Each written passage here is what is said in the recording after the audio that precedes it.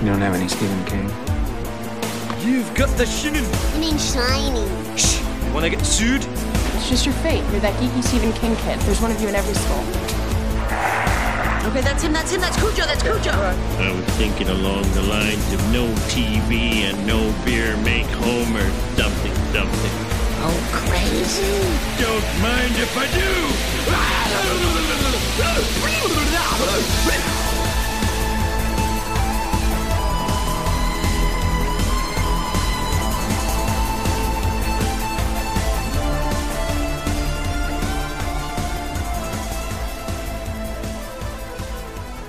Hello and welcome to Tower Junkies, presented by ObsessiveViewer.com. Tower Junkies is a podcast celebrating the work of Stephen King, hosted by two lifelong constant readers. We do non-spoiler and spoiler reviews of King's published work and take a critical look at his film and television adaptations as well. We also discuss the latest King news and check in with each other on our ongoing King obsessions. It's the podcast where all things serve the King. You can find more of our work at towerjunkiespod.com, and you can also like the Facebook page at facebook.com/towerjunkiespod, and follow us on Twitter and every other level of social media at towerjunkiespod. I've also started making some TikTok videos on quote-unquote book talk, so check that out at OV Podcasts. And if you'd like to support what we do here, you can become a patron at patreon.com/obsessiveviewer for an obscene amount of bonus content spread across all of obsessiveviewer.com's various podcasts. Recently on the Patreon, I have been continuing my weekly installment series that I have dubbed The Church of King, where every Sunday I review something Stephen King related. That has been going this year alone for 30 consecutive weeks. Dang. Yeah, every Sunday. And I'm finishing off 2023 with a 4-part series on Full Dark No Stars. So that will be what I'm kind of concluding the year with. But right now I have just finished, by the time everyone's listening to this, because I'm posting this on Tuesday, I just finished my 6-part series on Everything's Eventual, which is hence why we're reviewing what we're reviewing tonight. And previous to that, I did a whole read-along series on everything Holly Gibney and a bunch of other short fiction collections. So like I said, it's up there, and then that is like a fraction of the amount of stuff that's on Patreon also. So definitely recommend checking that out, because I put a lot of work into it and I'm very proud of it, and it's a lot of content. So check that out, patreon.com/obsessiveviewer. I'm one of your hosts, Matt Hurt, and today on the show we are reviewing both the short story 1408 and its 2007 film adaptation, also titled 1408. And joining me to do that is, of course, my co-host, my co-host and friend, Tiny. Hi, Tiny. How is it going this evening? Hey, buddy. I am doing really well. How are you? Good. Very, very well. Yeah, I'm excited to record some Tower Junkies. And also, I was going to ask you this before we started recording, because I wanted to pitch something to you, but I don't know what your schedule is like in terms of potentially recording anything in December. But given that we're doing 1408, both the short story and the adaptation, in that both of these this movie stars John Cusack and Samuel L. Jackson, I wanted to pitch the possibility of us covering in 2 episodes in December, the novel Cell and the movie adaptation. That's funny. Yeah, because the movie stars John Cusack and Samuel L. Jackson, and by all accounts that I've heard, it is abysmally bad.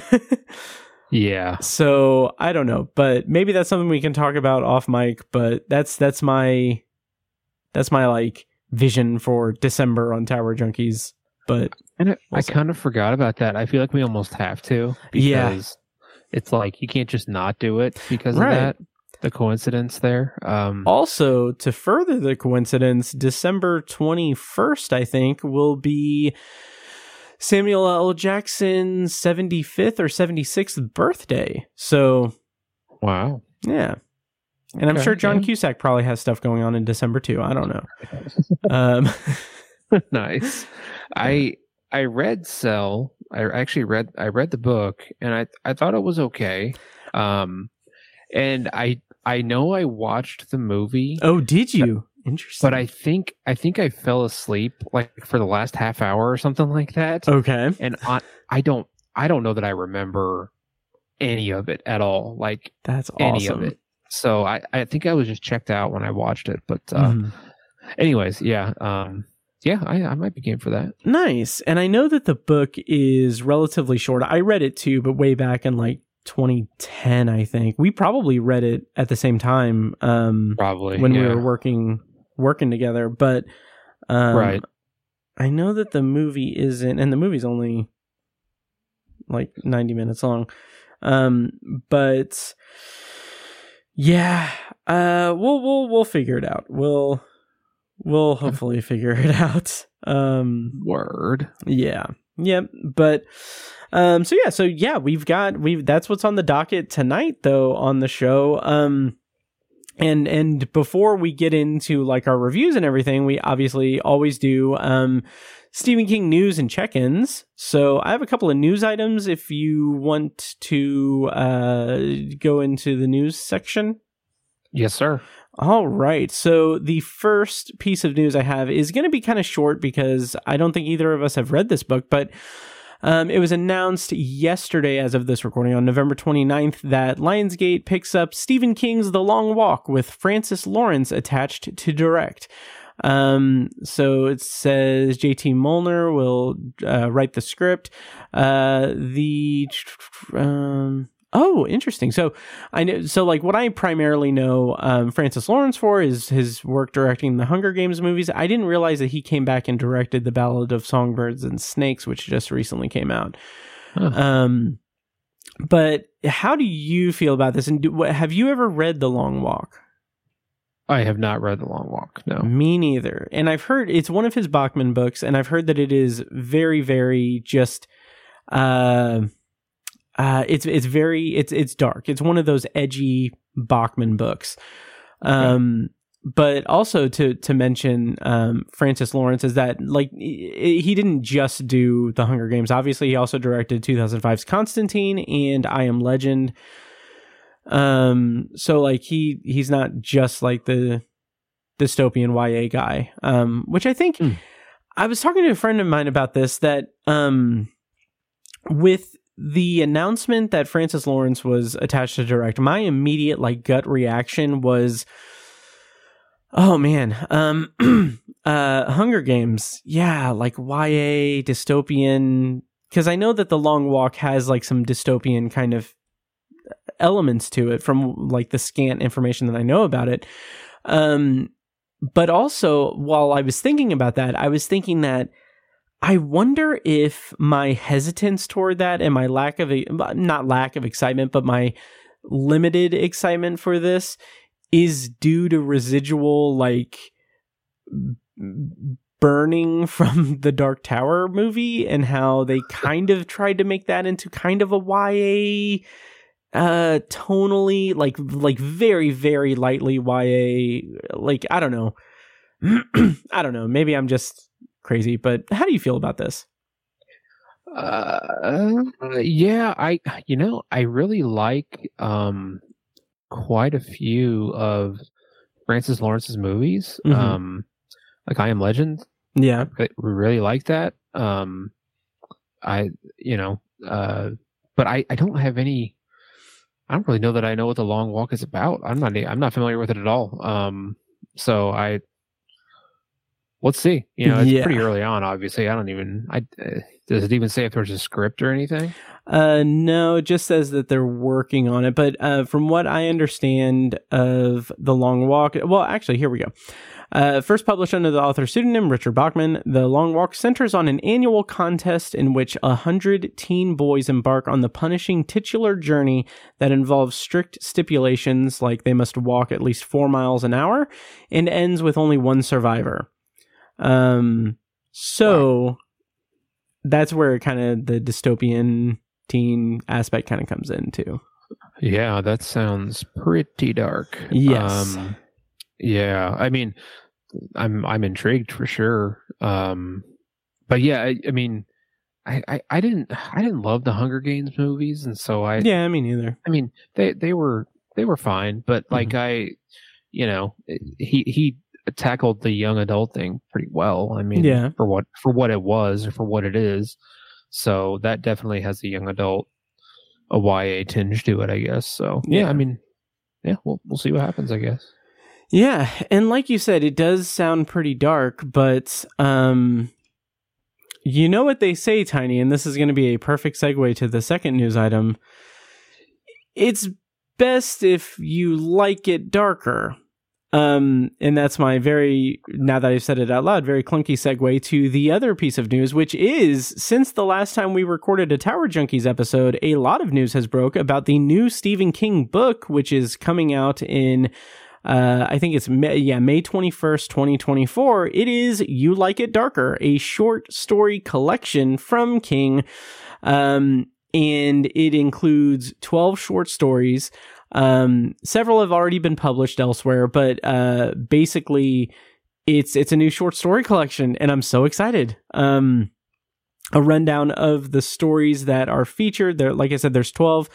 One called Two Talented Bastards, The Fifth Step, Willie the Weirdo, Danny Coughlin's Bad Dream, Finn, On Slide In Road, Red Screen, The Turbulence Expert, Lori, Rattlesnakes, The Dreamers, and The Answer Man. And I just realized, like, reading that as a list was terrible for the audience, I'm sure, but of those, Finn was published in 2022, as part of a Scribd kind of exclusive deal. I think I reviewed it on the podcast with Kim C. And then Red Screen was a Humble Bundle charity thing for the ACLU in, I think, 2021, which I actually covered that on Patreon. And I believe that Patreon recording is free to everyone. So you can go on Patreon and find it and listen to it without subscribing or anything. And then also... I think Lori has been previously published somewhere. Willie the Weirdo was published earlier this year, I think, somewhere in I think maybe the New Yorker. But The Turbulence Expert was in Flight or Fright, the collection from a few years ago that Bev Vincent edited, I believe. And then the other thing I wanted to point out is the big news of this and everything is that Rattlesnakes, the story in the collection, is a sequel to Cujo.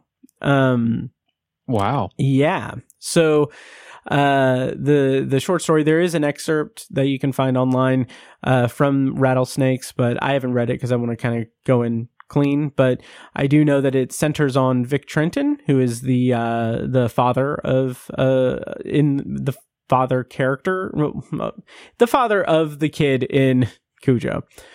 Interesting. So yeah. Have you ever read Cujo?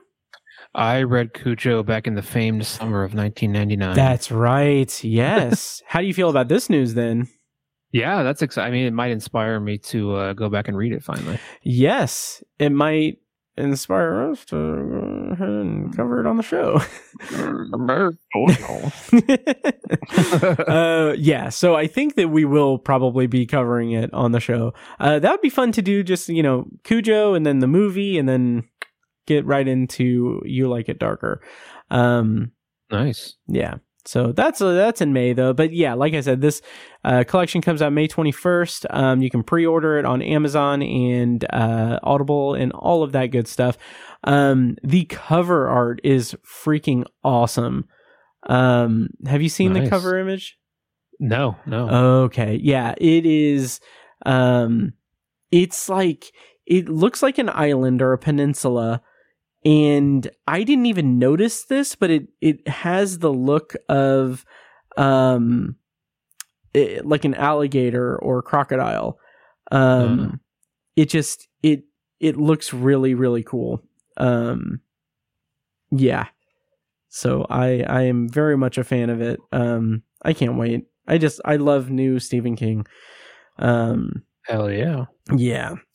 So that is all that I have for news. I'm trying to discreetly find the cover to send to you. I'm sending you it now. Sweet. Both the just regular cover and the kind of full design cover. Very cool. Yep. Yeah. So I'm very, very excited about it. Yeah. Yep. So that is all that I have for news. Do you want to go into Stephen King check-ins for this episode? Absolutely. Nice. Okay. Well, I have a bunch of stuff that is also going to be some shameless self-promotion, of course, for the Patreon. But how many things do you have? Do you have like? I mean, really, just the one thing from reading. Okay. Reading 1408. So. Okay. Okay. I'll just rattle off some stuff that I have, and then I'll throw it to you. Did you? Yeah. Well, we'll talk about that. Of course, I mentioned before I've been covering Everything's Eventual on Patreon. That's a 6-part series. The 6th part is going to show up on Patreon on Sunday. And it's been fun. It's been fun revisiting that short story collection, which this obviously 1408 is in. As far as his collections are concerned, I would say that Everything's Eventual kind of ranks somewhere in the middle or the lower portions of it. I feel like all of his short story collections and all of his short fiction collections are very strong. Like, they're very awesome. They're cool. They're good. But Everything's Eventual is kind of, it's a little more hit or miss than they usually are. So it's been interesting kind of revisiting it and kind of analyzing some of the stories and in a deeper way than, just firing off a tweet when I finish a story or what have you. Yeah, it's solid, but I'm very excited to go on to the next part of my Church of King project on Patreon, which is Full Dark No Stars. And then I have it all mapped out for 2024 as well. So that's a whole thing. But again, that's at patreon.com/obsessiveviewer. Something that's not anything that I covered for Patreon, something that I actually did just for fun, and leisure, is in October. I reread Salem's Lot. Which is interesting because kind of similar to Everything's Eventual, Salem's Lot is a book that I usually I'm a little back and forth on it. Like, I had fond memories of it now it's more fresh in my mind, but I had fond memories of it from when I first read it, and I've read it a few times in the intervening years. But it's never one that I felt very passionate about. In this read through, it is good. It is a very good novel, and I did gain a little bit more appreciation for it. But I do also just feel like, it has a lot of his good characteristics and good traits, or good writing traits and everything. But these are all things that I've also seen him do better in other stories. So, I like Salem's Lot, but yeah, I don't know. If they ever release the movie, the new remake, I'm probably going to push us to review, do a whole series on Salem's Lot, basically. But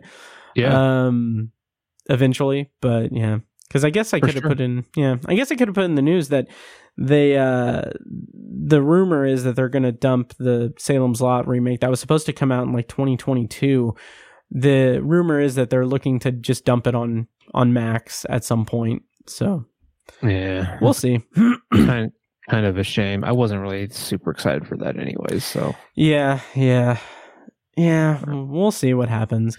Yeah. A couple other things for my check-ins that are just tangentially related are that I reread Chasing the Boogeyman by Richard Chismar, because I'm going to be reading Becoming the Boogeyman here soon, and I kind of wanted a refresher. And Chasing the Boogeyman is phenomenal. Like, Richard Chismar is like, he's worked with King, and like he's obviously a huge admirer of King. He has Cemetery Dance Publications, which is where he's published a lot of stories through that, and it got the attention of Stephen King, and that's kind of how they hooked up and started working together a little bit. He wrote the Gwendy trilogy with him, but Chasing the Boogeyman is so freaking good. Did you ever read it? No. Okay. Do you know what it's about? No, I'm not familiar with it. Okay, nice. I'm going to give you just a soft pitch that it is Richard Chismar is the main character. He is playing himself, playing himself like he's writing at, like, he's a self-insert, and it is basically him fictionalizing this story of him in his hometown while he was in college, in the hometown being tormented by a serial killer. And it's so interesting because it is a thriller. It's a horror novel. It's a thriller novel, and it also has a lot of true crime aspects to it. But really, what it really is just this loving homage to his hometown and where he grew up. Like, the killings and everything are fictionalized. Like, that's all. It's a fictional story, but it's just so interesting how he takes this specific tone, this specific genre, and creates this love letter to his hometown and his nostalgia and his memories and his childhood through that. It's a very, very unique thriller. So yeah, I really like it and highly, highly recommend it. That sounds really good. Yeah. I mean, very creative way for, like a creative fiction writer to almost tell a nonfiction story, or like blend the two, I guess. Yeah. Yep. Absolutely. Very cool idea. Yeah. Oh, yeah. My upstairs neighbors are vacuuming, so if you hear anything in the background, that's what that is. The other semi-related thing that's not really related really at all, but it's semi-related to what we're talking about tonight, is that I will have an essay in December posted on MidwestFilmJournal.com. It's an essay about a certain Samuel L. Jackson performance. I don't want to say what it is yet. I don't know why, but basically that's going to be up sometime in December, and it's not 1408 or Cell. It's something not Stephen King related, but I'm very, very proud of the essay, and I recommend checking out Midwest Film Journal. Sweet. Yeah. And that's all of the check-ins I have, Tiny. What do you have for us? You said just the 1408 thing, but haven't you reread something recently? Did you, in the last couple of months? No, I don't think so. I feel like you did. Well, let me ask you, I'm not going to go into the whole thing. If It Bleeds. Oh, yeah. Yeah. Yeah, we totally read that. Yeah, didn't we? Yep. Man, I thought we talked about that already. No, the last episode of Tower Junkies we had was in September when we finished our Gunslinger series. Damn, so we haven't even talked about that, have we? No. Jeez. Crazy. I remember reading it. I thought we'd already talked about it here. Yeah. Wow. Yeah. I think that falls on me too, because I knew that you were reading it, and then I figured that we would put an episode together, but then I just never followed up on it. Okay. So gotcha. Yeah, I read If It Bleeds. Liked it a lot. I thought it was a very cool way to stay in that universe, the Holly Gibney universe. I like that it wasn't just like Stephen King inserting her into another story. Like it was a follow-up to her, if that makes sense. Absolutely. Because she was sort of inserted into The Outsider, which I loved. Like, I thought that was great. Like, I have no issues with that. And I thought it was a great amalgamation of two of his characters, or it was just a cool idea. But this was, and this isn't even original Holly Gibney stuff. It's not, the trilogy she was a part of originally. But yeah, I enjoyed it. I thought it was a really fun idea. I love the character too. I know Stephen King is like obsessed with her. I don't get it. Like, get a room, Right. But yeah, she's a fun character. I enjoy it. I appreciated that. So, and then I did read 1408 for this as well. I was contemplating hopping around to some other short stories on Everything's Eventual. I didn't, because I'm in the middle of another book right now. Okay. I'm reading a book called Ghost in the Wires. It's about like hacking in like the early days of like computer hacking, and it was written by a guy named Kevin Mitnick. I'm like halfway through it right now. It's really fascinating. Like, he started before the internet existed and before computers were even really a thing. He started like basically hacking over telephone lines and like conning people over the phone to get information basically, and builds that into gathering information. And he only ever did it for fun. Like, he never, well, I mean, he mostly did it for fun. Like, he wasn't a hacker trying to he's not like Anonymous or like one of these,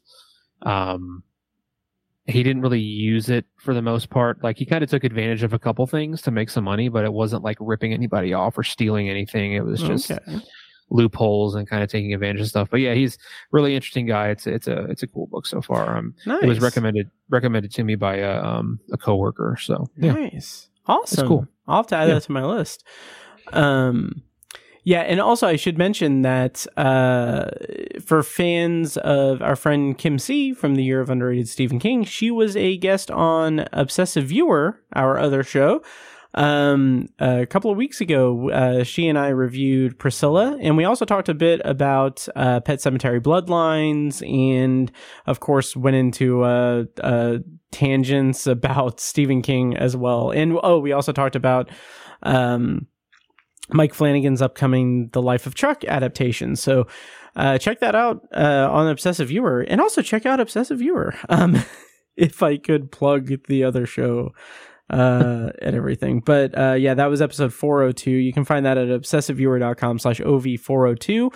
And yeah, it was a great conversation, and Kim C is awesome. So glad to have her on that show for a minute or couple hours. Awesome. Yeah. Okay, so Tiny, that does it for news and check-ins. Do you want to dive into the main event of the episode? Absolutely. Let's go for it. Alrighty. So as we normally do, we're going to be reviewing the short story 1408, which can be found in Everything's Eventual, which was published in 2002. This story was originally published in Blood and Smoke in 1999, which is an audiobook in which Stephen King read 3 of his own short stories.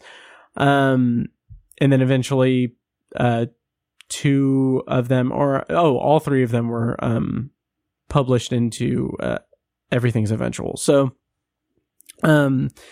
yeah, so since it's a short story, do you want to just go into like free form spoiler talk? Like anything is up for games in terms of the short story, and then when we do the movie review, we can do a non-spoiler and spoiler review. Yeah, that works. Okay, cool. Okay, so 1408, like I said, was published in 1999 in Blood and Smoke, and then collected in Everything's Eventual. Tiny, was this your first time reading the short story? Yes, first time for both. Oh, interesting. I was curious if you had seen 1408 at any point, because I hadn't either. This for me was my second or third time reading 1408. But what did you think about it, and what things kind of stood out about it for you? I definitely liked it. I liked it a lot. I think the premise is just a great idea. Because it's, Stephen King has done hotels before, as we all know.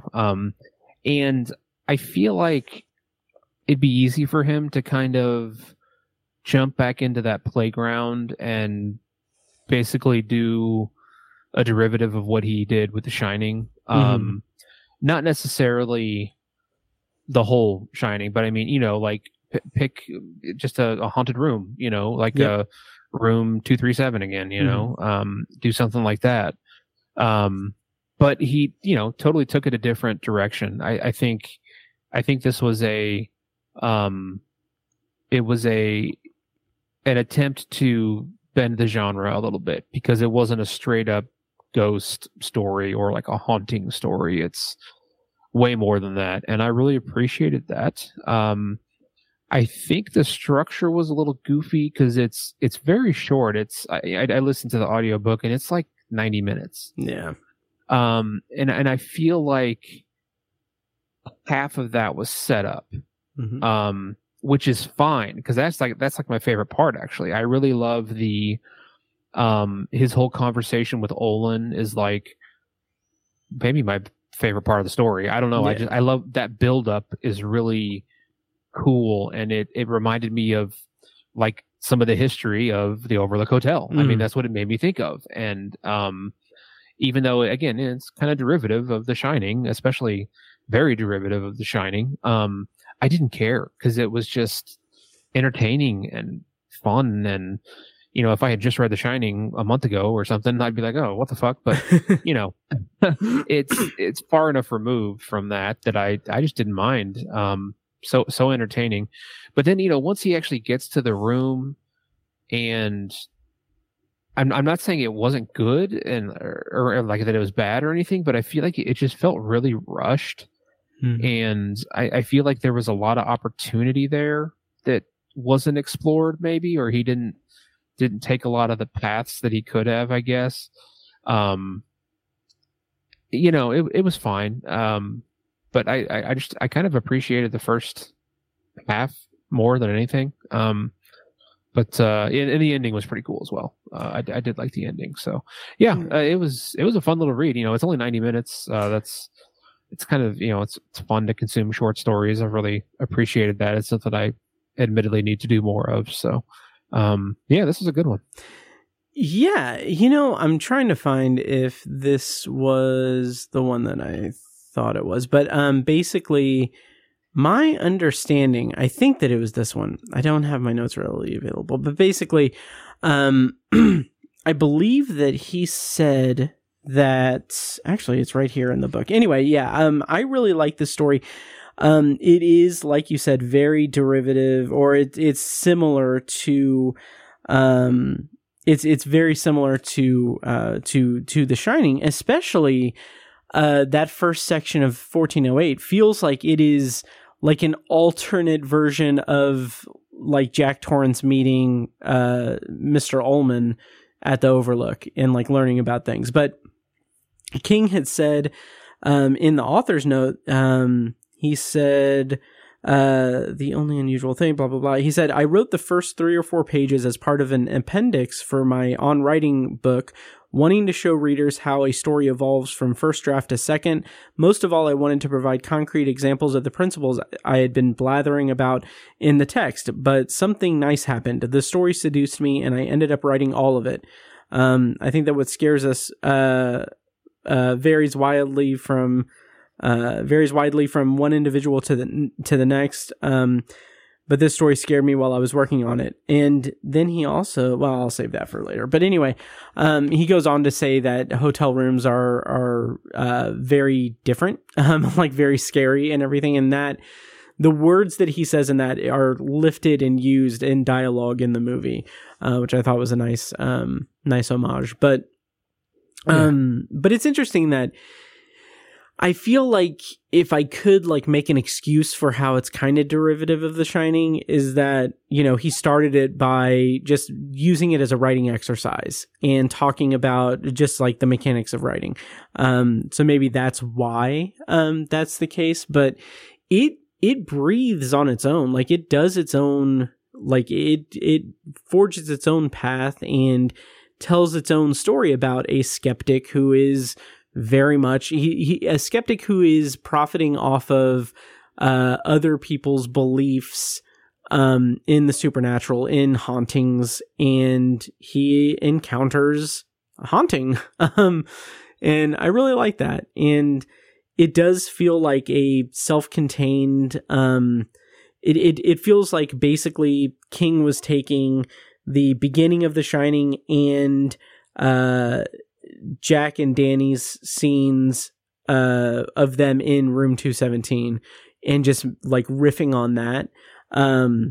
But like I said, he kind of makes it its own thing about skepticism and proof of hauntings, and it's really solid. I really enjoyed it. You had mentioned that it gets a little goofy, and how the actual haunting aspects in the room, I feel like you say that they didn't really work for you, or were they just not up to your liking? How did you feel about them? It just felt rushed to me. That's like, right. In the context of the whole story, it's like an hour and a half, however many pages that is. And half of it is set up. Like 45 minutes of what I listened to was set up, and his conversation with Olin, and that was all really good and felt like meaty, and there was a lot there. But then this felt like rushed. I feel like this should have been like an hour and a half in and of itself, or 2 hours or whatever. But I don't know. Maybe that's just me. No, I definitely get that. I don't know that I had any issues with the pacing or with the brief nature of it. More importantly to me, I was more kind of taken with the interesting narrative choices with it, like the narrative structure where we kind of have like this third person perspective narrator who is recounting what is on the tape, and we're kind of the journey through his experience, through Mike's experience in room 1408 is basically a recounting of what is being transmitted from a tape that he recorded in it. And that is a very unique and interesting kind of viewpoint to bring us into the haunting experience, because it in and of itself is disorienting and crazy and wild and all over the place. And to have it be presented to us through like these fragments of audio that was recorded in the room is really, really interesting to me. And that's what kind of really held my attention through the increasing craziness of the things going on in 1408. Okay, that's fair. Yeah, I kind of forgot about the whole narrative style of someone finding the tape. That is a cool tool to use, I guess, to draw out of the toolbox, if you will, to stick with the analogy. Yeah, that's cool. Yeah, I guess I maybe I should have paid a little closer. I wish I could have listened to it again. Oh yeah. But yeah, that's true. I guess I kind of forgot about that or discounted that. That's fair. And like it does, to your point about it feeling rushed. I mean, it is definitely rushed. It does feel rushed, especially. It kind of feels like.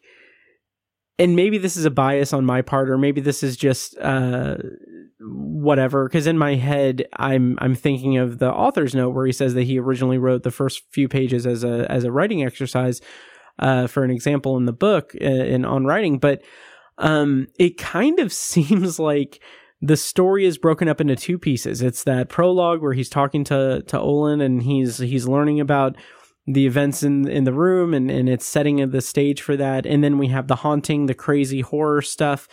And it feels like this is like a brief, like 50-page excursion through two sides of Stephen King's like writing strengths. So like we have like the character like backstory and just conversation that he is just so great at. And then we immediately go into the like, oh, crazy stuff is happening with increased tension and increased like just detail and disorientation and crazy, scary stuff, that it does feel a little bit lopsided, because like to your point, we do spend a lot of time in that buildup. We do spend a lot of time learning about the hotel and the history of the room. And it kind of feels like King couldn't help himself to keeping it as a whole brief. Like, it feels like he, again, going back to the author's note, it feels like he had an idea, started writing it, and then like he was going to keep it short and sweet, and then it got its hooks into him, and so he had no choice but to feed the beast and detail a bunch of stuff, and then partway through he's like, oh yeah, this was supposed to be like an exercise. Okay, we'll just throw a bunch of crazy stuff, which works for me, but and then call it a day. But like, I don't know, I just kind of feel like, had this not been a short story, and if The Shining didn't exist the way that it does, this could have been a full-fledged novel that he could have really built upon. I'm sure. Yeah. I did like some of the simplicity of the story. Like, for example, right when he, like, before he even goes in the room, like he's looking at the door and it's like canted to one side, looks back and it's straight. And then like, I appreciated the simplicity of that as like an appetizer, if that makes sense. Yeah. That was just fun. And I was like, and maybe that was like, you know, part of the build up too. And by that point I was so built up, I was really excited to get to the crazy part. And like, I had never seen the movie, but I had seen like the trailer and the previews for it, and it looked pretty wild. And I was like, man, it looks like there's some crazy shit going on in this hotel room. And so that's kind of what I was thinking. And I feel like reading the book, I didn't get there. I didn't get to the images I had in my head from like that I remember from the trailer and stuff. And maybe that's partly just mismanaged expectations, I think, or not going into it with a clean perspective, or just expecting too much, I guess. But I did like a lot of the simplicity of the story. That's fair. And to be honest, I'm curious how the movie review is going to go, because there's a lot of stuff added into the movie. Obviously, it expands upon it in a lot of ways, but I mean, spoiler for the movie review, but I really liked it. I think it was pretty strong. And Same here. we'll talk about that, but yeah, something else that struck me about the story, which is something I brought up on Patreon, and I'm going to try not to make this a plug for Patreon, I promise. But having said that, I am planning a series of Patreon reviews starting in January that I'm dubbing Flanagan Friday, where I review something Mike Flanagan related every Friday. I'm currently going through The Haunting of Hill House episode by episode, so those will start posting in January. But anyway, shameless self-promotion aside, something that struck me about 1408, the short story, and it's something that I don't have enough knowledge to really dive into, because I haven't. Something that struck me about it was kind of similarities between the story and The Haunting of Hill House. So the premise of 1408 is Mike Enslin. Yes. Yeah. Anyway, Mike Enslin is a writer who writes about paranormal stuff, who does not believe in paranormal stuff, and he goes to a room and witnesses paranormal stuff.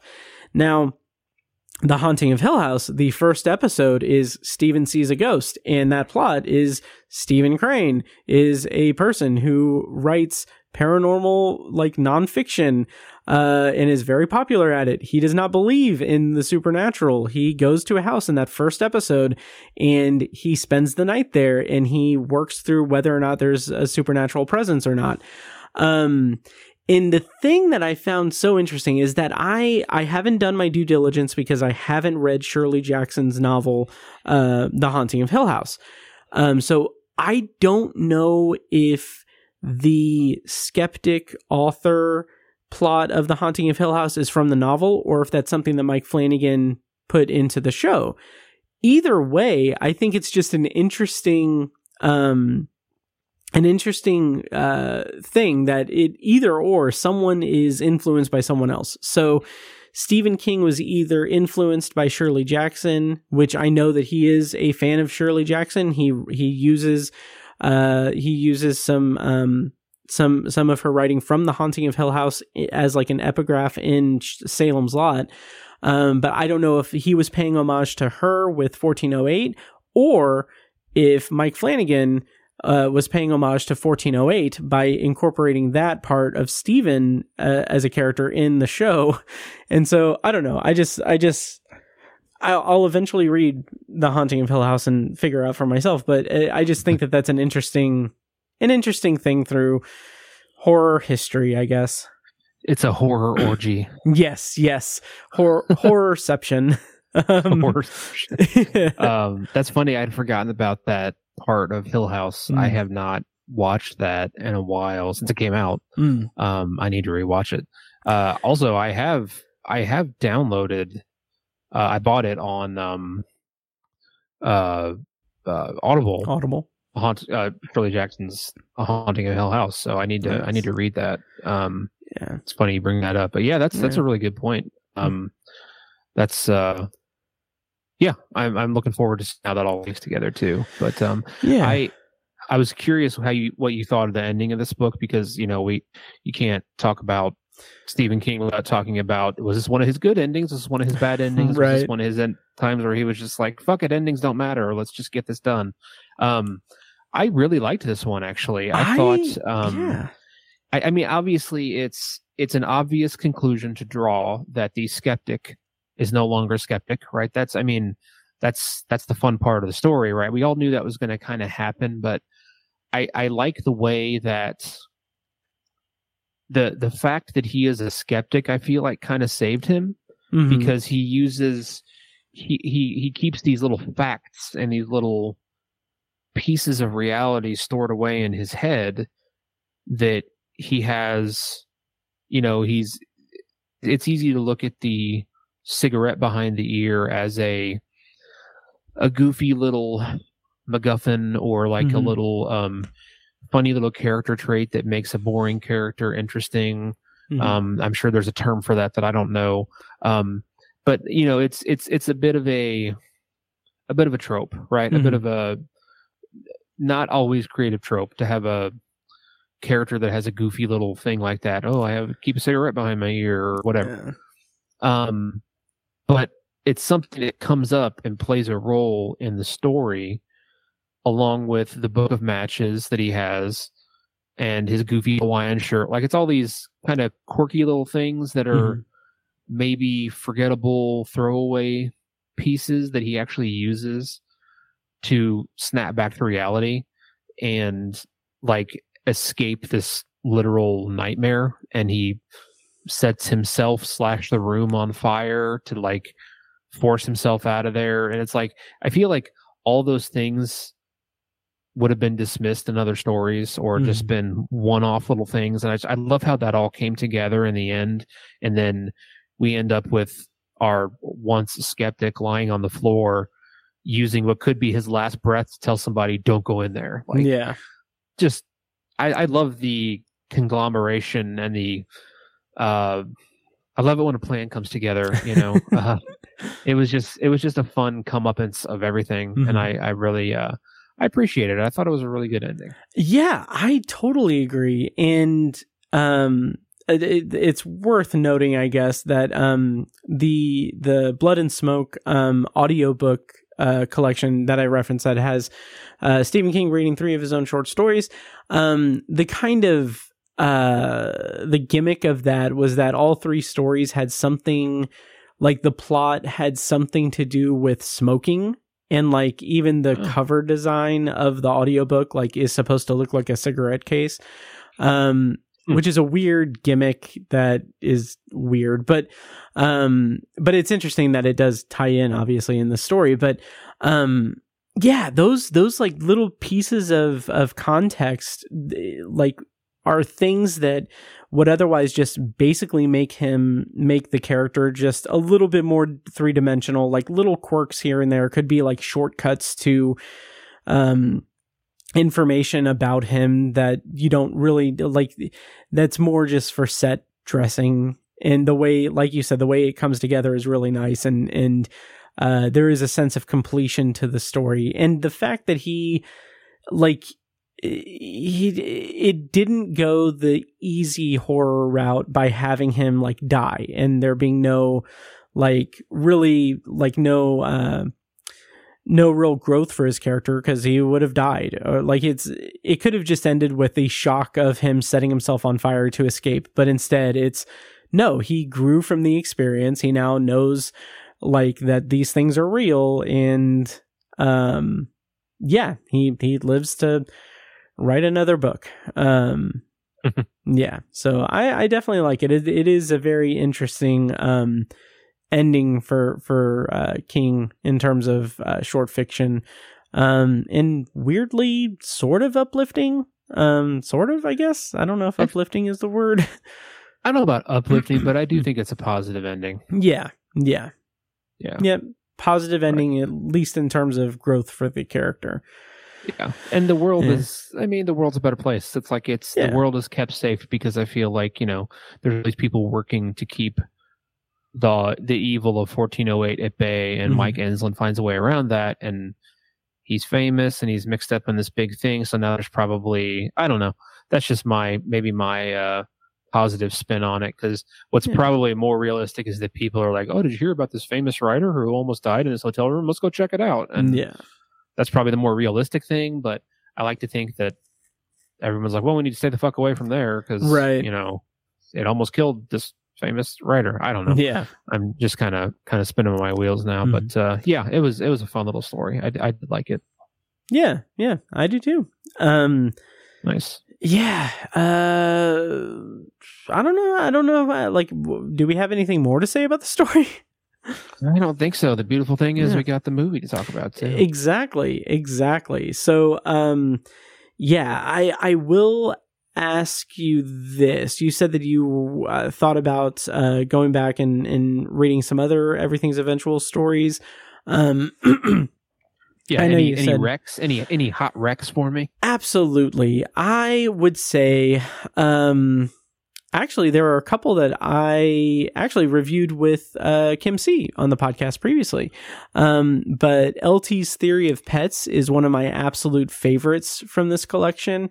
It is, and I've sang this from the mountains, but basically the audiobook version of it is a freaking treat. It is wonderful because it is Stephen King reading it to an audience in, I think, somewhere in the UK. And it's a live read of it. It's not like an audiobook. He's not reading it as an audiobook. He's just doing a live read for an audience. And the man's just command of the audience is wonderful. It is so entertaining because the intro part of it, when he's just introducing himself, or when he first gets to the stage and is introducing himself, the clever wordplay that he does there is just a lot of fun. It's a blast. But that's fun. That's cool. I like that idea. I don't think I've ever experienced an audiobook that way. Oh, nice. Yeah, I highly recommend it. But but I will say that episode 69 of Tower Junkies, I reviewed LT's Theory of Pets and All That You Love Will Be Carried Away. Both are in Everything's Eventual. They are my two favorite short stories in this collection. And I reviewed those with Kim C back in episode 69. I definitely recommend those two stories and that episode of the podcast. Sweet. Yeah. And All That You Love Will Be Carried Away. It's interesting because this collection has a very good share of atypical Stephen King stories. So LT's Theory of Pets is about the narrator telling the narrator of that story telling a story about his coworker's habit of telling the story of how his coworker and his wife were became separated, or what have you. And it's through the kind of prism of the basic premise is that they had two pets, a dog and a cat. The dog, like one of them was the husband's, one of them was the wife's, and throughout the course of them like having the pets, they switched. Like the cat kind of bonded with the husband, and the dog bonded with the wife. But in perfect Stephen King fashion, it has this very just sudden darkness to it that really brings home like the themes of it really well. And then All That You Love Will Be Carried Away is a beautiful like story about a guy who is at the end of his rope and is contemplating doing something terrible, and it's really just beautiful. It's beautiful. So yeah. Wow. Okay. Nice. Yep. So I recommend those, and yeah. Do you want to go on to talk about the movie adaptation of 1408 from 2007? Yes, sir. Alrighty. So, of course, this one, for this review, we're going to do a non-spoiler review and spoiler review. I'll play a clip from the trailer to bring us into the spoiler section, or you can check the show notes for timestamps. You can also find those timestamps at towerjunkieспod.com/093.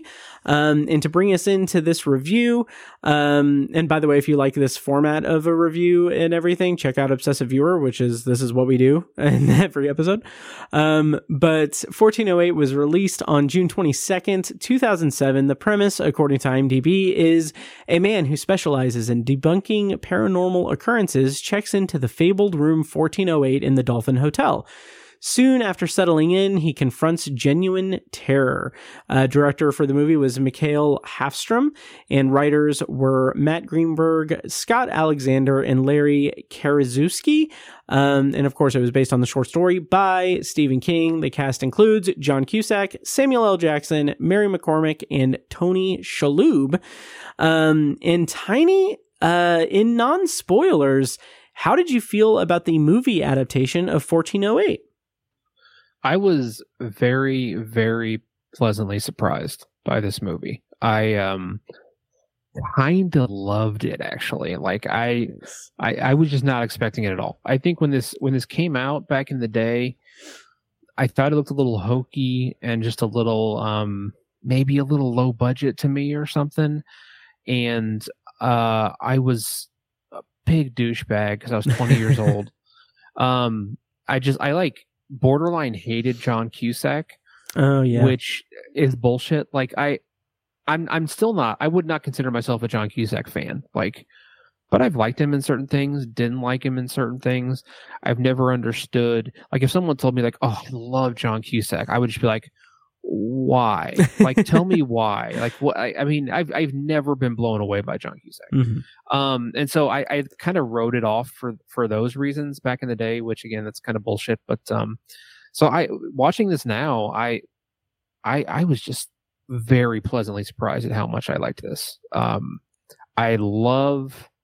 really love the changes and additions. Really, additions is probably the better word to use, that they made to the story and to the character of Mike Enslin. I thought they were really good ideas that added layers to the story, layers to the character.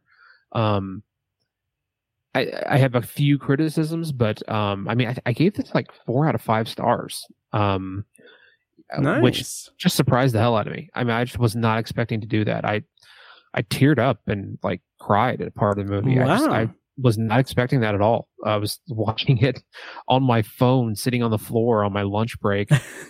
My phone, I didn't have anywhere to sit. Like, I worked a lot of construction sites and there's not like places to hang out. So like, I was like sitting on the floor with my phone box watching this movie today, and tear fell down my face. I was like, what the fuck? This is just so unexpected. Yeah, I really, really liked it. Nice. That's very good to hear.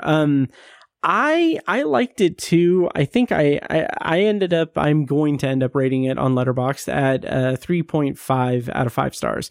But I really enjoyed it. This was my first time seeing it as well. The emotional aspect of it didn't quite work on me for reasons I'll talk about in spoilers. But the thing I was struck by is that like you, I would not say that I'm a diehard John Cusack fan. At best, I've enjoyed his performances in some things, like, I mean, Hot Tub Time Machine and like High Fidelity was really good, but I also just kind of like, there's something about him that just kind of grates on my nerves in that, because it's very, I mean, you have to like he is very just a downer. He's a douchebag. Yeah, exactly. But something that just really clicked with me with 1408 is that his general demeanor in this movie, which is his general demeanor in just about every role I've seen him in, there's nothing really that new or interesting that he does that I've seen in terms of what he does as an actor, but there is just something so quintessentially Stephen King about his performance. Like, I feel like that just general persona of John Cusack as like just kind of not sad sack, but kind of like a very soft spoken or quiet talking person, feels like that is like the embodiment of that quintessential Stephen King writer character that's in like most of King's work. And I think that it's something that comes across really well in this movie. I think that's really really great. For sure. Yeah. Awesome. I thought that Samuel L. Jackson was underused, but also there's really no way to really do more. I had the exact same comment. Like, I wish I had more Samuel L., but how can you do it? Exactly. Yeah. Like the entire premise, which is also something I found really impressive about the finished product of the movie, is that, I mean, the entire premise is this guy is stuck in a room. It's a single man in a room, and crazy stuff is happening. It's all disorienting. The real this is gonna sound so cliche and goofy, but the real character is the room 1408. But no, like it oh shit, you're right, bro. Right. Oh, wait till you hear what I think about New York City in this movie. But but no, like, I feel like the main focus of the movie, the biggest strength of the movie, is in the variety and the escalation of the terror that happens within this confined space. And it's not even a confined space, because the movie just allows itself to just branch out and create like this, not psychedelic, but like this very psychological horror experience for the character. And I think that in terms of like pacing and variety and just never letting up and never like not escalating, basically, like even when it seems like things are kind of calming down a little bit, we still as the audience know like, oh yeah, there's too much runtime left for this to be like anything other than, you know, building up towards something insane. And so just the pacing, the way that it's presented is just very, very well done, and was really great at holding my attention throughout the entire movie and keeping me very much engaged with it. And it's one of those things that like it's a great Stephen King adaptation because it takes what works in King's story, and I think that this is mostly due to it just being, you know, short fiction. And it expands upon that in ways that gets what the story's about and what the story is going for. And I think that combination just really works incredibly well in the finished product.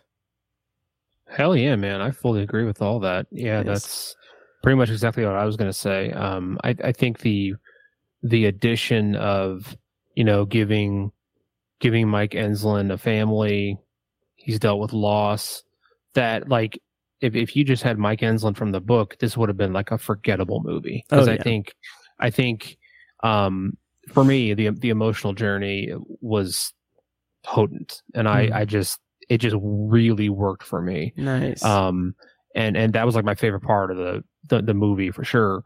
But I think without that, it would have been just a forgettable movie. Like not forgettable, but just so much less meat on the bone. Yeah. For this movie to deal with, you know, I really love that part. Yes, and before we get into spoilers, I'll expand on this in spoilers, but I felt like the personal history aspect of Mike Enslin in this movie, I appreciated it. I appreciated the emotional journey and what like the character arc for this version of the character in this medium versus what's in the short story. I just think that whole subplot, that entire, like, all of that was introduced kind of way too late in the movie for me to really latch onto it. Because suddenly we get a ton of exposition, like we get a ton of detail as to where he's at in his life, and then, like, from there we understand, like, oh yeah, now things are happening that are gonna play into that part of his life. And I'm just like, I kind of wish we would have known about that before, so that it wouldn't be played up like a surprise, but instead play it up as slowly transitioning from the crazy horror stuff and crazy, like, jump scare stuff, and just gradually bleed that over into this emotional horror stuff, but give us the context earlier so that we're not kind of gobsmacked by, like, oh yeah, by the way, this happened to him, and now the room is going to feed off of that. Rather, like, introduce us to him as, oh, this thing happened, this is why he is the way that he is, and why he's in this position and everything. Oh, crazy stuff is happening. Now we're going to do the emotional stuff. So I don't know, that was my biggest complaint about the movie. But even then, at the end of the day, I still really enjoyed it. So it's a minor complaint, and I appreciate that they included that emotional stuff in the movie. I just think it could have been done better. That is totally valid. I hadn't actually considered that, but you're right. We could have used some a better introduction to that backstory, and it could have been present much earlier. That's a good point. I totally agree with that. Yeah. Yeah. What was I going to say? Oh, not a spoiler. One of my, like, the best line in the movie is Samuel L. Jackson just saying, "It's an evil fucking room." Yes. Like, God, that's just such a great line, because, like, how do you describe this? Like, you know, you want to, like, dive into, like, oh, it's like the haunting, and it taps into it's a haunted room. It taps into your psyche, and it picks things from trauma from your past, and you're just like, no, just let Samuel break it down. Yeah, it's an evil fucking room, and like, Samuel L. saying fuck is like the rest of us saying hello. So, oh, absolutely.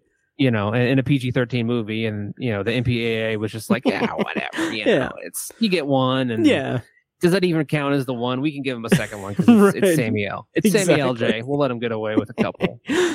Absolutely. I love that. That was just a great fucking line. Yeah. Oh, absolutely. And it's great too, because it is, like you said, it's all the information we need. We don't need to know the history of the room. We don't need to know what the source of the haunting is. We just know that it's an evil fucking room and crazy stuff is going to happen. And I think that is such a smart way to present it, and smart and confident way to present it. Because, like, especially since it's King, and King is very much known for having a lot of detail in a lot of his work. Adapting something that doesn't have a lot of that to begin with, like, I could see the urge to expand on that and get mired in the details of that, rather than what we got in the finished product, which is, yeah, let's just go ahead. We don't need to know exactly what the deal is. We don't need to know, like, we don't need some big exposition dump of the backstory of it. We just need to know that crazy stuff is going to happen, and we'll trust that the audience follows along and that the audience buys into it. And because of that like confidence, I bought into it hook, line, and sinker, and I thought it was fantastic. Nice. That's awesome. Yeah.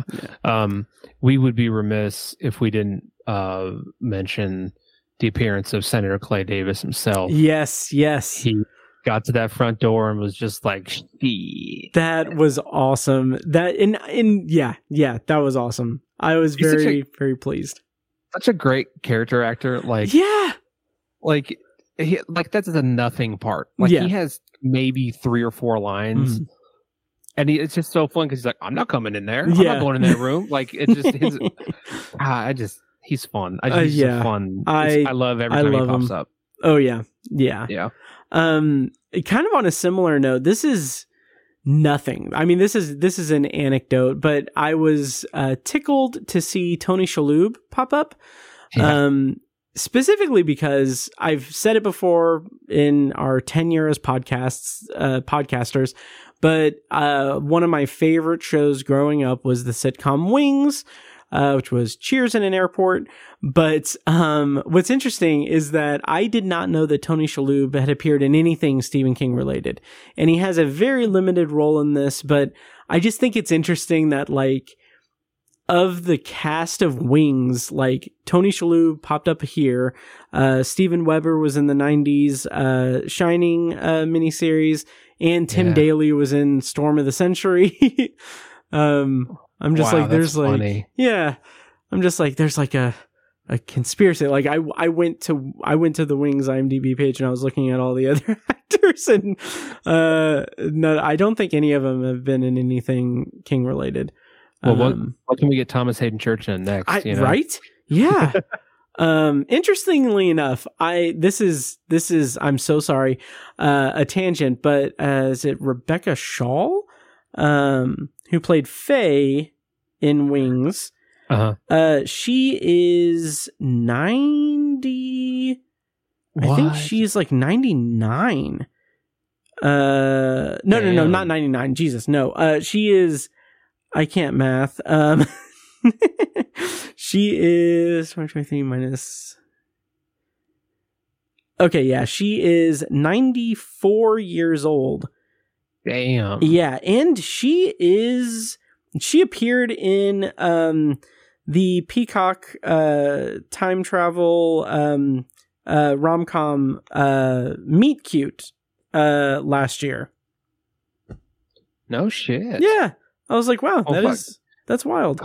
Call her ass up too. Shit. Let's make it let's try to get the whole remaining cast of the Wings and exactly the Stephen King verse. I'm game for it, man. Yeah, Mike Flanagan, if you're listening, get her on to The Life of Chuck, or I mean, yeah, The Dark Thomas Tower. Hayden Church can play Chuck. Yes. Oh yeah. Well, Tom Hiddleston's already committed. Well, yeah. I accept that. Yes. Oh, yes. Which I believe that they just finished. I think they finished filming it. Oh, sweet. Okay. Yeah. Yeah. So, anyway, that's the little fun little anecdote about a '90s sitcom that I love. Yeah. Yeah. So, do you want to go into spoilers for 1408, Tiny, or is there anything else we want to talk about? Trying to think. I don't think so. I think I just real briefly wanted to say I really appreciated, like, before we get to like the third act, like as I was watching this before we got to the third act and I was really into this movie, I was trying to like find things to latch onto. I really appreciated the set pieces of this movie. Like it really it stuck out to me. It felt fairly practical. Like, obviously there's CGI, but it felt pretty grounded. Like, they built a lot of sets of room 1408 and they stuck to this kind of cool, like, I like turn of the century kind of style, or like this like Art Deco-y kind of looking stylings of this room, and it felt like how I wanted that room to look. And the way they altered it with the not hallucinations, but the evolving level of horror that Mike Enslin's going through, they just really fully committed to it. And by the end, it's like a ruin that he's existing in and trying to get out of. And I just really appreciated this. There's a cool part. Well, I guess we'll talk about it in spoilers, but there's just a really cool part that I was like not expecting at all, and it involved the set, and it was just really cool. And that stuff doesn't always jump out to me, so I really appreciated it. Nice. I definitely agree, and we'll talk more about that in spoilers. But yeah, let's go into spoilers then. Yeah. Okay. We're gonna go into spoilers for the movie 1408. I'll play a clip from the trailer. When we come back, we're going to be spoiling 1408, so go watch it if you haven't seen it yet. As of right now, I don't think it's really streaming anywhere. We watched a digital copy on my Vudu account. So hack into my Vudu account. But find a way to watch it and then come back and listen to our spoiler discussion. Here's a clip from the trailer for 1408. Gerald Olin, manager of the Dolphin. If I can just get the key to 1408. In the 95 years of the hotel's existence, there have been 56 deaths in 1408. 56. No one's ever lasted more than an hour. The first victims to Kevin O'Malley. Cut his own throat. Do not stay in that room.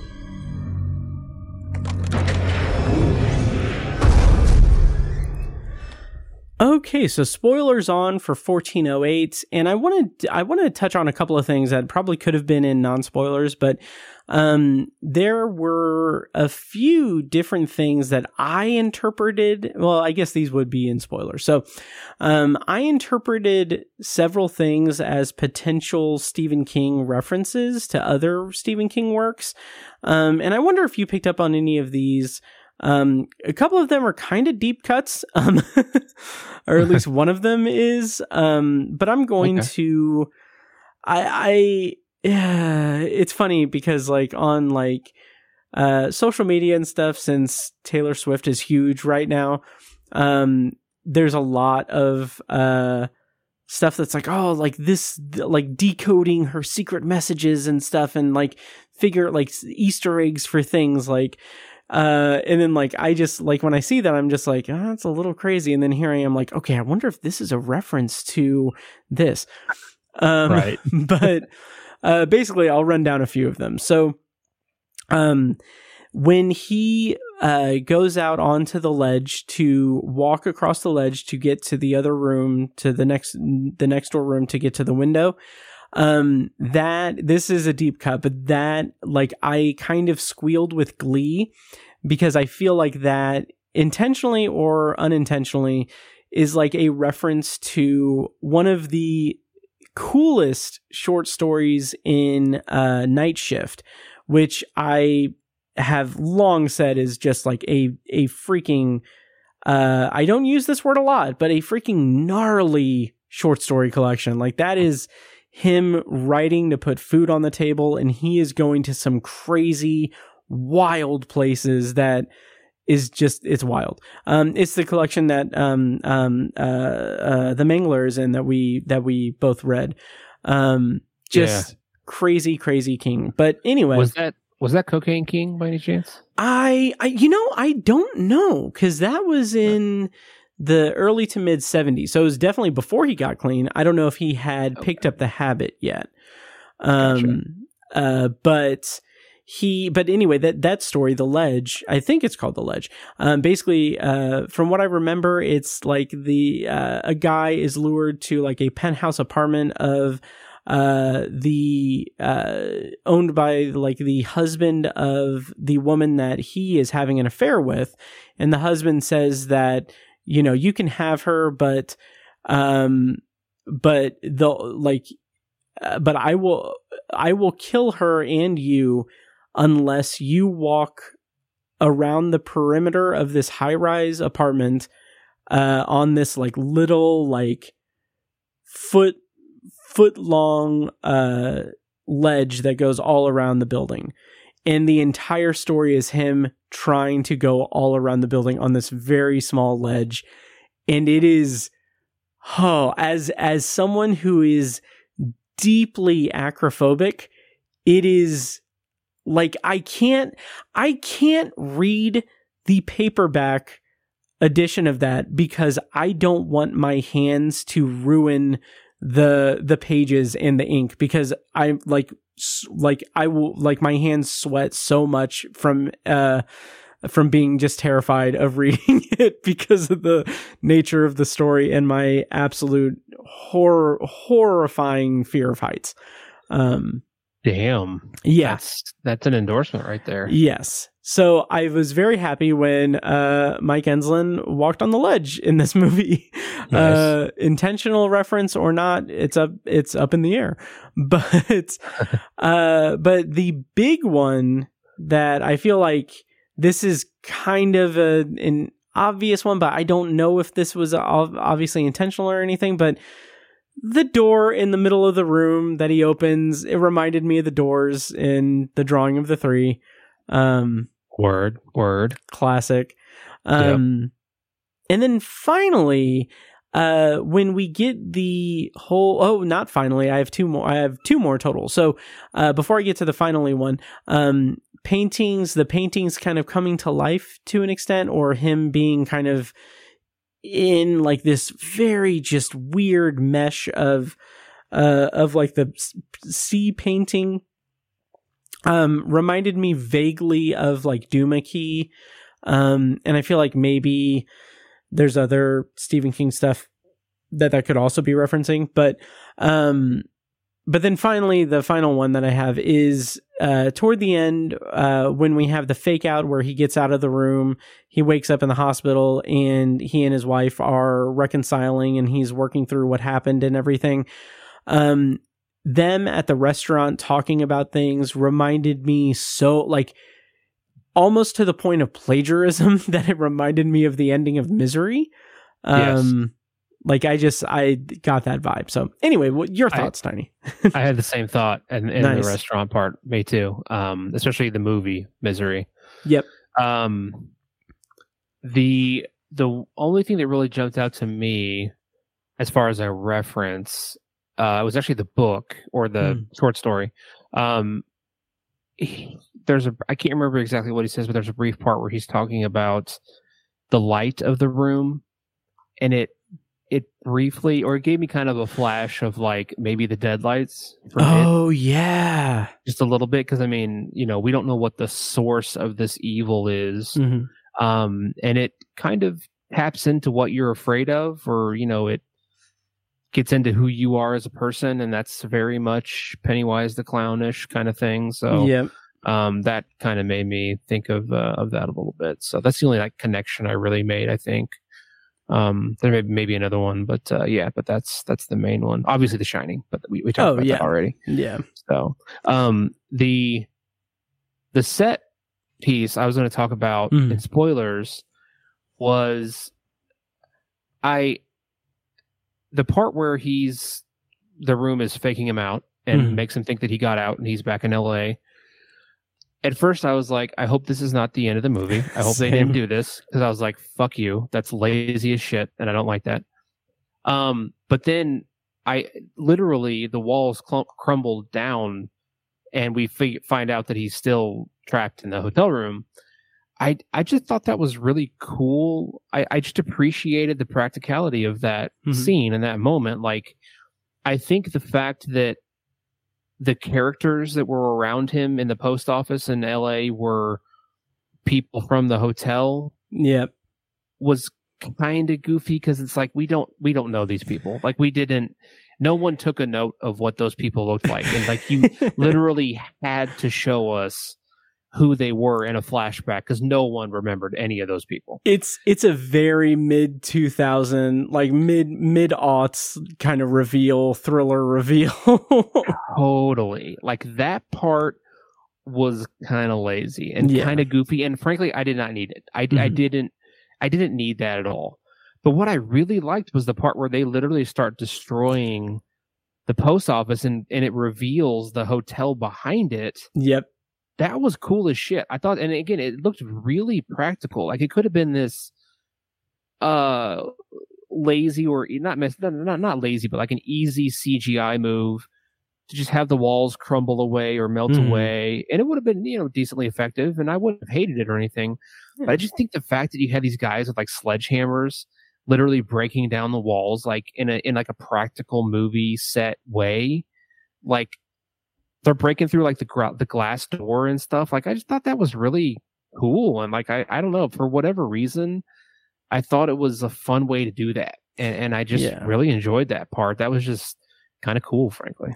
Totally. And like, I also really appreciated the way that this movie utilized jump scares.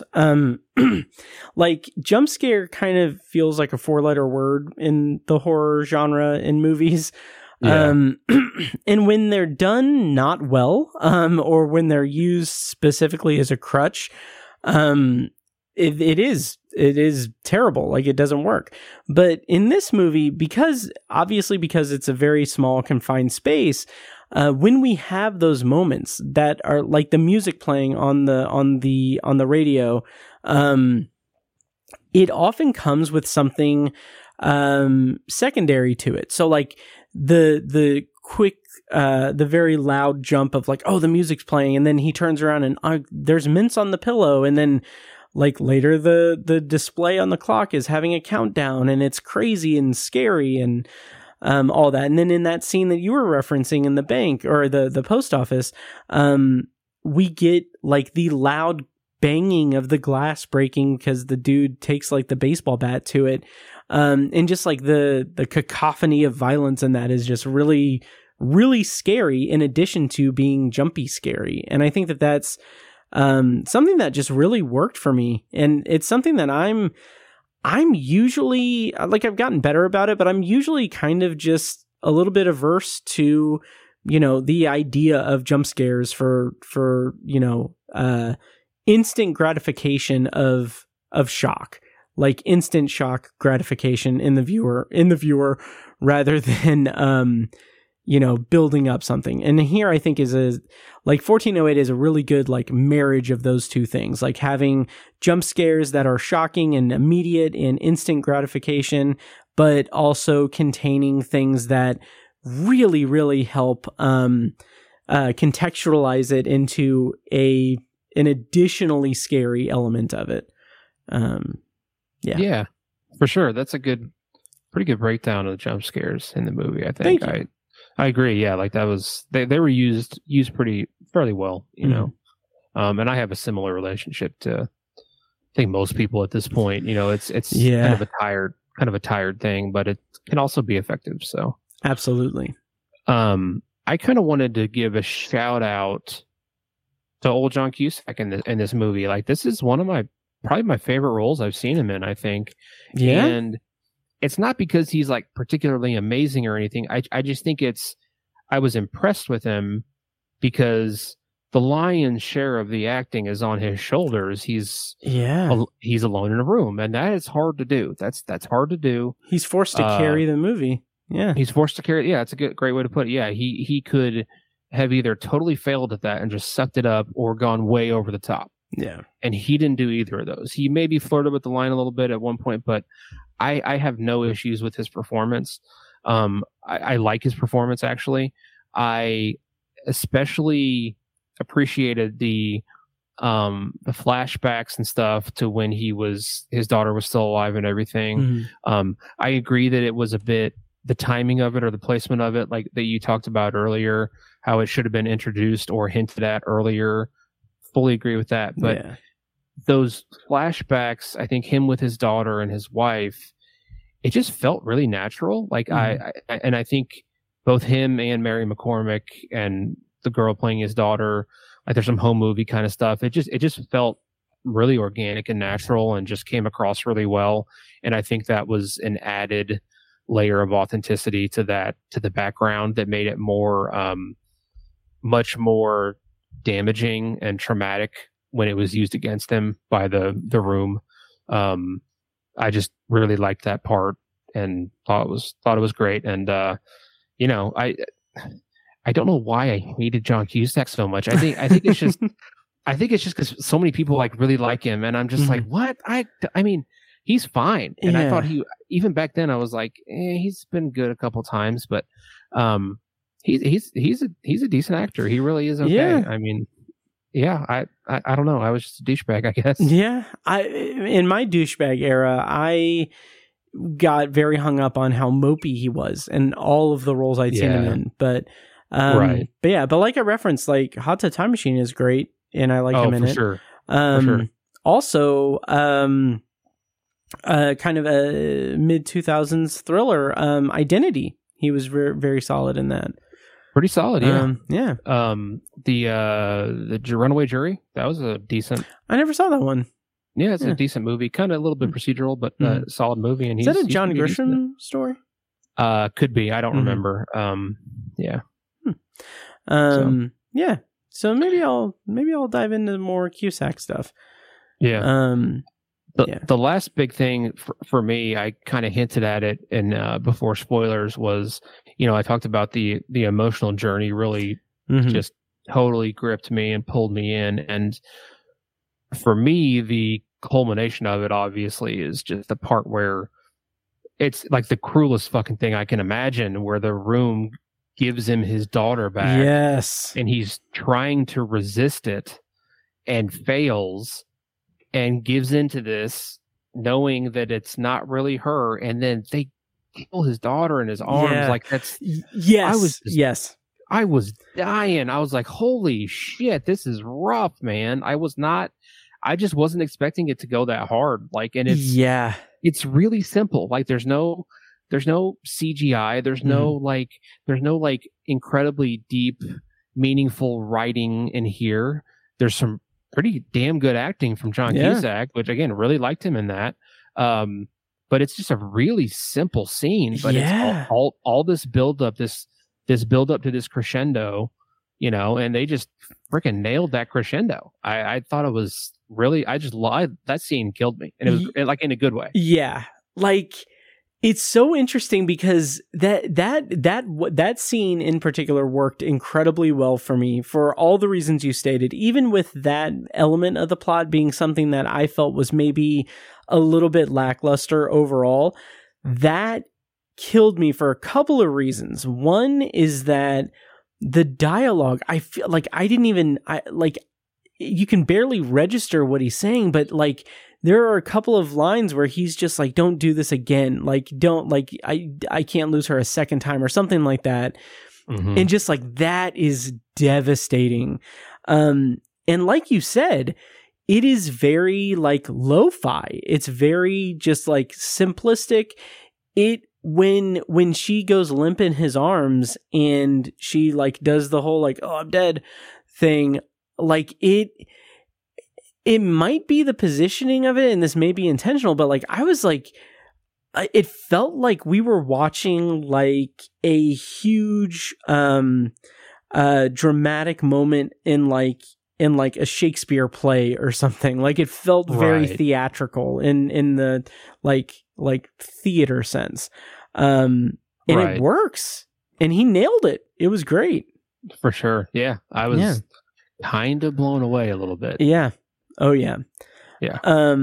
Kind of probably my final thing that I have for spoilers is that I also really appreciate and think that it works really well the last scene, the very end of the movie. I think that is such a good way to end the movie and communicate this, I guess, kind of pay homage to the growth of the character from being a skeptic to a believer, but also being like just ending on this shock note of like, oh yeah, it recorded everything and it really happened, and now she knows it really happened, and like it's that perfect kind of ending where I'm like, I want to see the scene that occurs after that. I want to hear that conversation. Like I want to see what happens to these people after this, like after he presses play on that tape.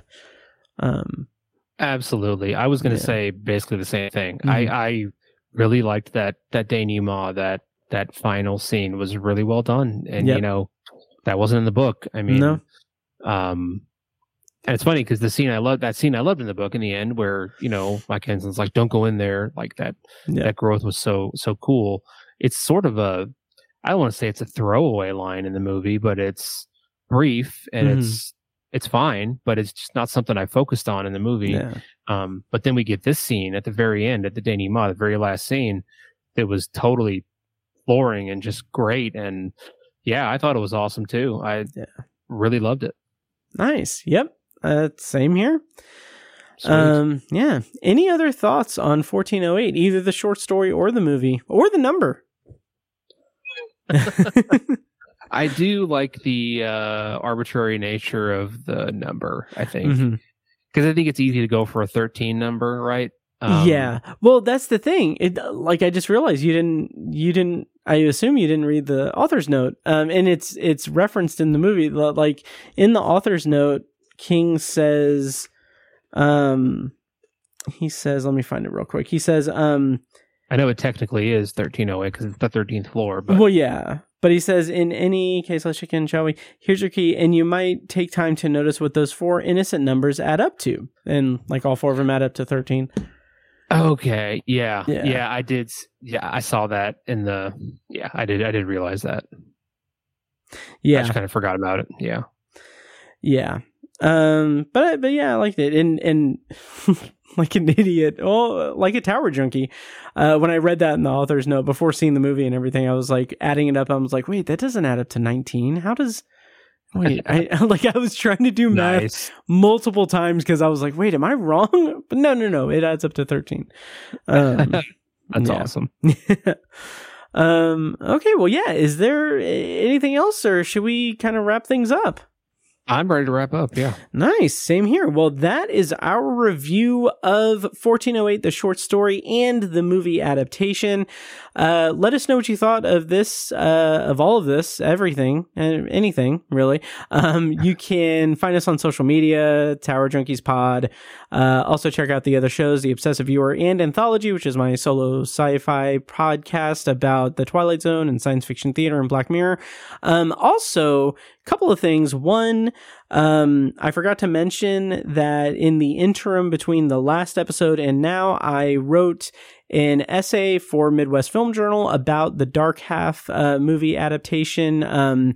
So check that out as part of their No Sleep October series that they have every year.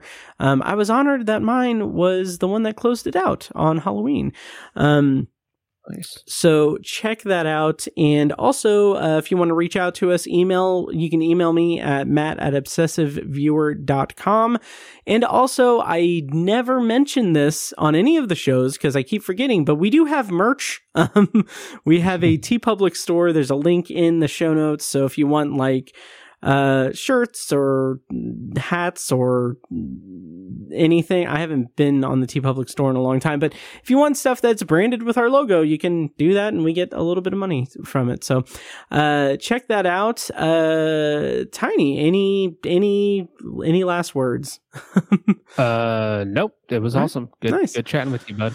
Good chatting with you too. And next time on the show, I'm not sure what we're going to do, but we might try to throw together 2 episodes for December, reviewing Cell the novel and Cell the movie. We'll see if that comes out, but I'll start playing us out. Once again, check out the patreon.com/obsessiveviewer. Tons of content, but if you want just Stephen King stuff, there is a tier just for Stephen King related stuff. Every week on Sunday, I post something Stephen King related. I've been doing it for 30 consecutive weeks with no end in sight. So check that out. Thank you guys so much for listening. Long days and pleasant nights. And may you have twice the number. And now, enjoy this short clip from our Patreon exclusive RSS feed. For the full clip and more exclusive Patreon content, such as early access to episodes, TV, book, and movie reviews and reaction recordings, commentary tracks, and Patreon potpourri episodes, go to patreon.com/obsessiveviewer and become a patron at the minimum rate of $1 per month. Thank you and enjoy. And because of that, she does not have a sense of self. She does not have her own individuality. And in that, she also has remorse for things that she's done or things that have happened to her that have made it has made her life feel empty. In particular, terminating the pregnancy. She did not have a kid, so they do not have children. And there is this like underlying feeling throughout the story as she's kind of thinking about that she regrets that. She regrets not having children. I think that that's kind of the underlying subtext of the story. It's a little bit up in the air or up for interpretation, but that's kind of my read of it. And it's just really rich the way that King writes it. And what's amazing to me is that I've been talking for however long, and I haven't even scratched the surface of the main concept of the story. The fact that there's this feeling of deja vu and how she keeps thinking about it, and there's this sense of impending doom. This podcast was edited and produced by Matt Hurt and presented by ObsessiveViewer.com. You can find links to all of our shows at ObsessiveViewer.com/podcasts. For exclusive bonus content, including reviews, commentaries, and B-roll episodes, you can subscribe to our Patreon at patreon.com/ObsessiveViewer. Thank you so much for listening, and we'll see you in the next episode.